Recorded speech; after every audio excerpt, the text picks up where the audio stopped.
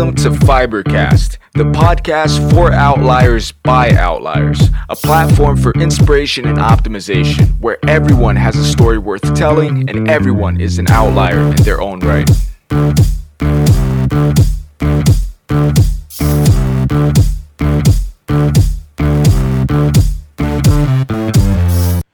All right, and we're live. This is the first official FiberCast episode. My guest today is the one and only JT, one of New Jersey's most creative content producers. He honored me with the chance of having him as the first guest for this podcast, and it only makes sense because he's one of the main people that is helping me with the whole personal branding and the content creation with the vlogs. If you guys haven't checked out the vlogs, if you're watching this right now on YouTube, check it out. I'll post it in the end credits, in the end card, so you guys can watch that as well. And yeah, so thanks for being on. Thanks Definitely, for coming on. man. Thanks for that lovely introduction. Definitely Humble. boosted my ego a little bit. It's about to explode, but that's all good. Yeah. Yeah, so let me try to explain to everybody what this podcast is going to be, essentially. So as you probably know this, but most people don't. I'm a big fan of podcasts, right? Because it's just an easy way for you to consume content. So for example, you could be driving right now. You could be at work doing, that monotone task, that repetitive task that you don't really need to deploy all of your attention. So that's what I do actually at work. So I always have an earpiece plugged in, be it doing fiber fitness stuff, be it walking around, driving. I always have something in my ear, source of information and content. And I think that that's where the world is going, because Gary Vee, for example, he talked about how voice is the next frontier in content consumption, right? And it just makes sense. I mean, audiobooks, I stopped buying books. Now I just, download them off of Audible. I buy them from Audible. And it's much more practical for me, although I still love, feeling the hard copy. But what's your opinion on podcasts? Do you consume them on a daily basis? Do you like them? Do you have any that you could recommend to people who are watching this right now? Yeah. So I definitely think that podcasts have definitely boomed in the last 5 years. Mm-hmm. 5 years ago, I didn't even know what a podcast was. Yeah. Me neither. But essentially what a podcast is, it's sort of like the evolution of radio. Yeah. People are it definitely, like, I listen to it a lot when I'm going to the gym. Mm-hmm. I just throw on I personally listen to like Lewis Howes, School of Greatness. Yeah. Gary Vee, Tim Ferriss. Is just where it's at right now, man. Yeah. 100%. Also, as far as like Gary Vee goes, at some point humans become a bit lazy. Or they don't have enough time to do certain things. So a lot of professionals don't have time to watch Gary's video content. Yeah. So they watch it on they listen to it on their way to work.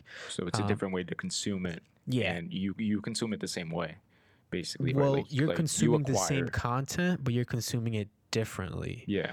But still reaping the benefits from it. Yeah, because when podcasts, the reason it's been booming is because, one of the reasons I think it's been booming is because people, the people that put out podcasts understand the different types of learning. Some people are very high in like audio. They learn through sound and stuff like that, compared to other people who are more like visual learners. That's why audiobooks have been booming too. For me personally, I don't really listen to audiobooks. I like the physical, the hands-on physical copy of the book. But when it comes to listening, podcasts are something that I try to stay on top of. Yeah, for sure. It's just one of those things. It's like I noticed that people our age, for example, which I'll segue into in a bit, but people our age don't really know much about this whole self-development world, because people our age are, busy and trying to hook up with girls and trying to get laid and going to parties and just, college life and all that shit. So it's very rare to have, like, how old are you? 20? 22. 22. Yeah. So people our age in their 20s, that are so concerned with developing themselves and trying to perfect their craft every single day, right? And putting in maximum effort. Like most kids, for example, like most kids I know my age, like all they care about is just drinking, just hooking up with that girl, with all that shit. But when you concentrate on, perfecting your craft, then that'll pay off in the long run, I think, right? So when you're like in your 30s, you'll look back and thank yourself for actually concerning yourself with, trying to optimize yourself, if that makes any sense. Does that make sense? Yeah, a little bit. A little bit.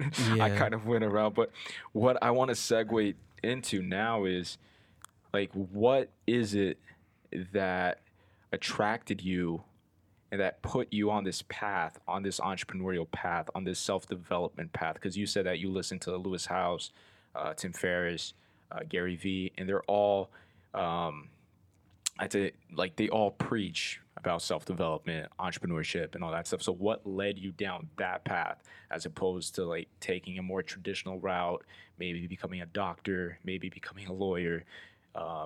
What led you down that path? Yeah. So, Well, growing up, I was always somebody that asked a lot of questions, and if shit that didn't annoying kid that won't shut up. not necessarily the annoying kid that won't shut up, but the type of kid that wouldn't do something unless they deeply understood why they were doing that thing.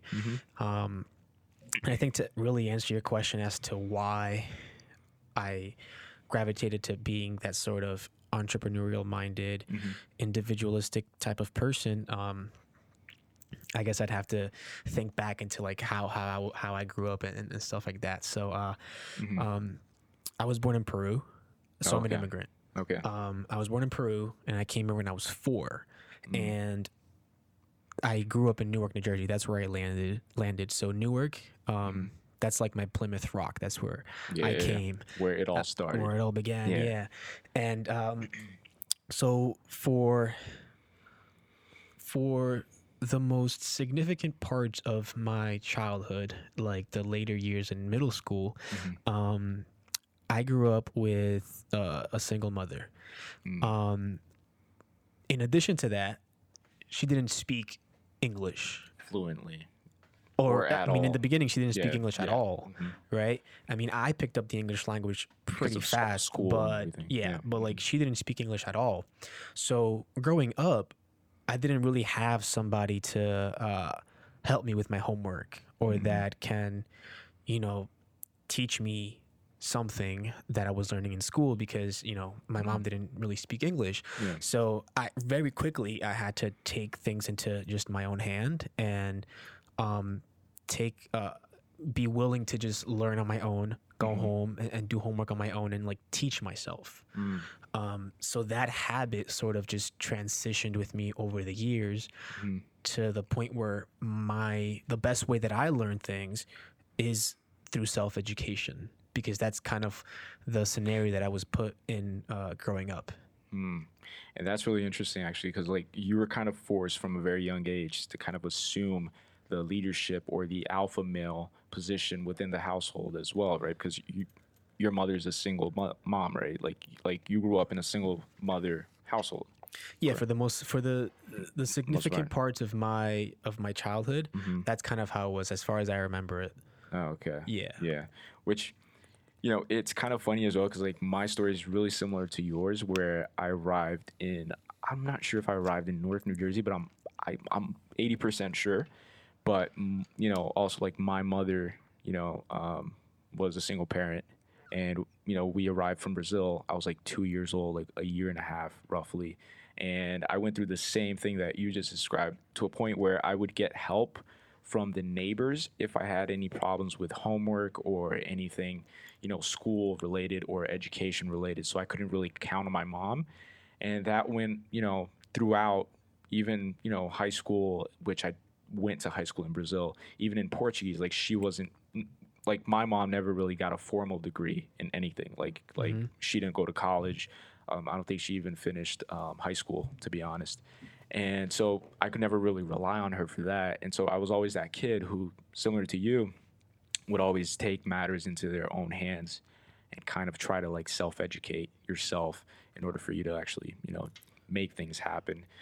Would you say that For example, you said that you question a lot of things before you actually accept them and do them. So does that mean that, like, do you consider yourself a person that's against authority? Like, do you resonate with that at all, or no? I am someone who I'm against authority if it's sort of pushing me to do something that I don't necessarily agree with or that I really can't Justify. I guess, for example, one of the best examples I can give you is when I was 9 years old, I stopped believing in a higher power. Why? That's probably something I never even told you. But Why? so when I was 9 years old, I guess I officially became a non-believer in a supernatural being. Can you raise